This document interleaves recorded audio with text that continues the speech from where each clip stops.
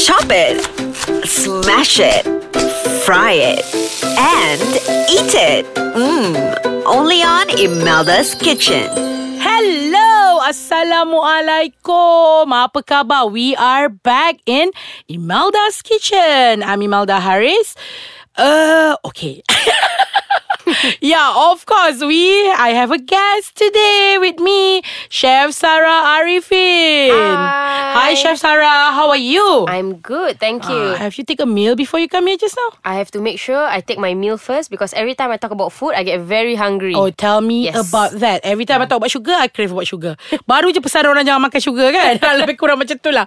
Okay, today we going to share some very we going to go back to our heritage. Lebih kurang lah kan? Yes. So today we going to discuss about traditional dishes. What's your favourite? My favourite has to be rendang. Oh my god, rendang. Rendang apa Rendang ayam, daging? It has to be rendang daging. Rendang daging. Yang warna dia gelap-gelap.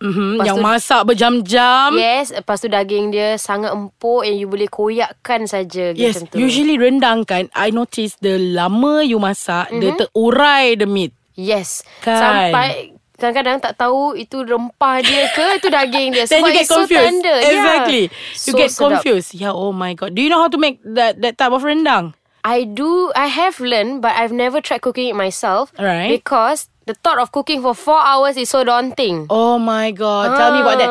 Daripada lengan tak ada muscle, terus build up. Sado Terus terus. jadi sado. Because of what?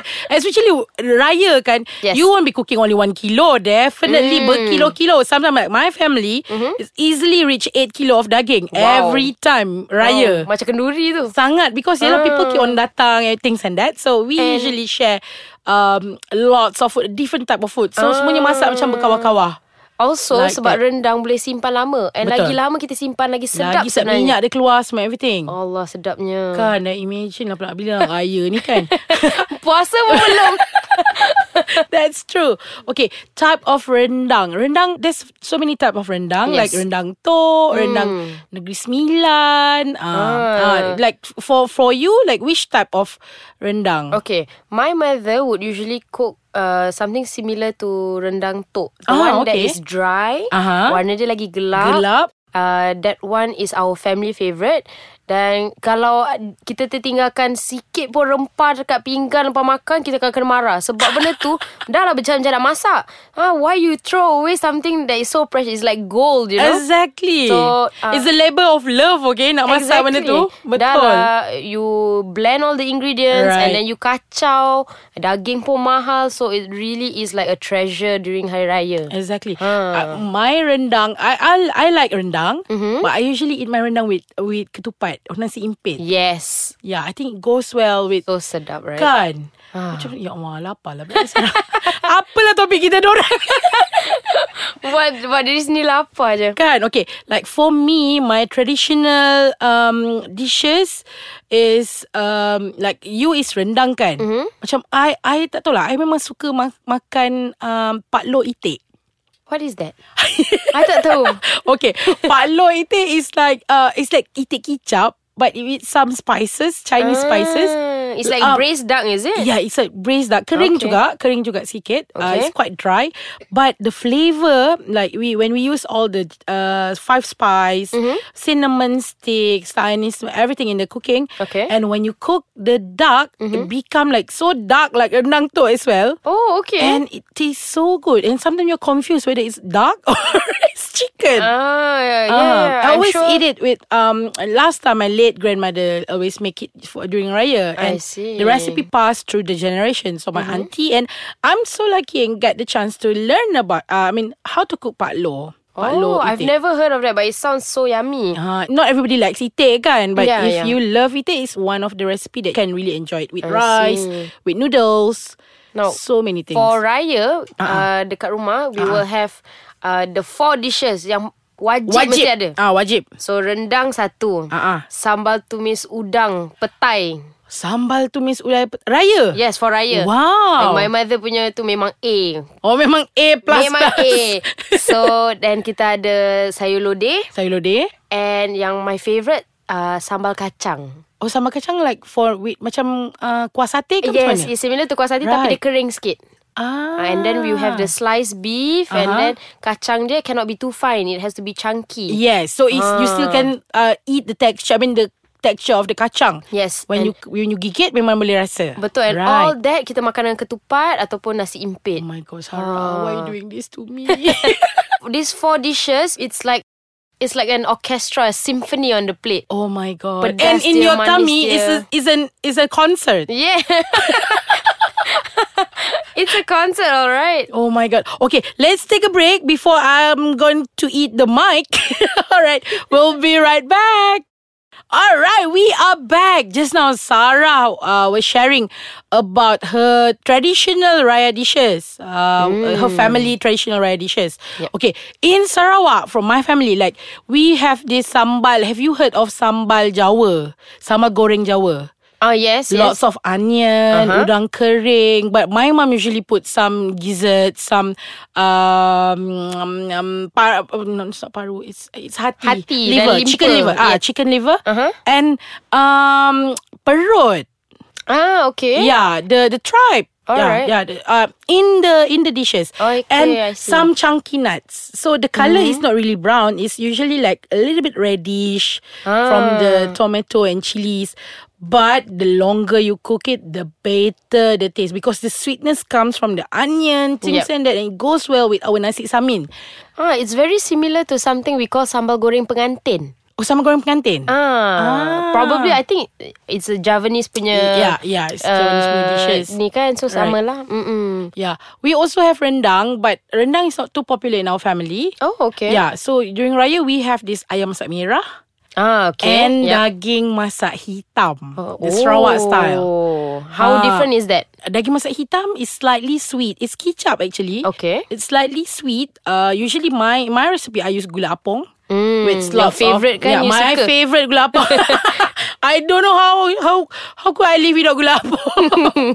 So I use gula apong, and it's a mixture of shallot, onion, garlic, galangal, ginger, lots of spices and herbs as well. And then we just add up a little bit of ketchup and cook it with the beef. And cook it forever. Not really, tak really lama sangat, because depending on how big your beef is.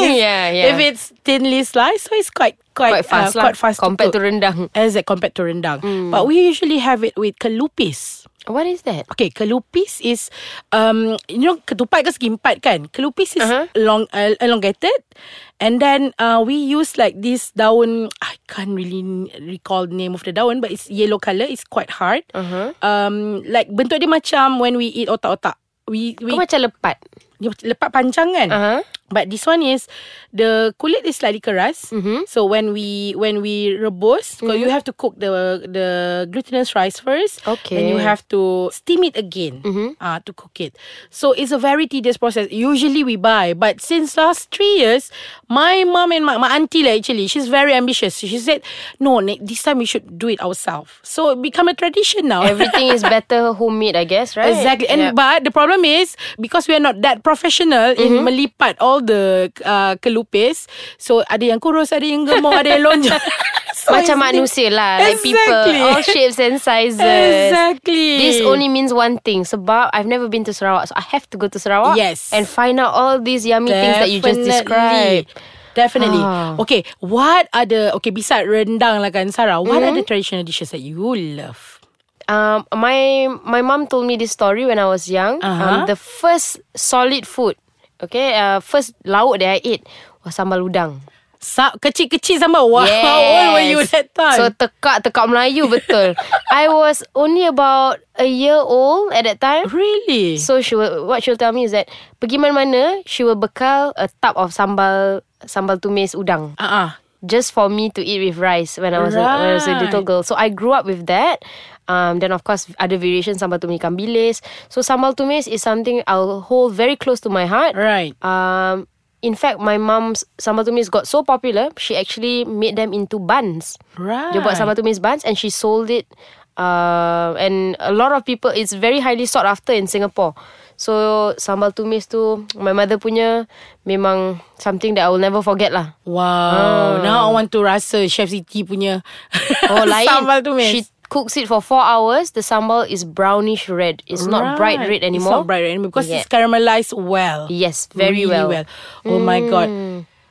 To tell you the truth, after each podcast, I will get super hungry. And today dah lah lama lagi nak puasa. Raya tak payah cakap lah kan.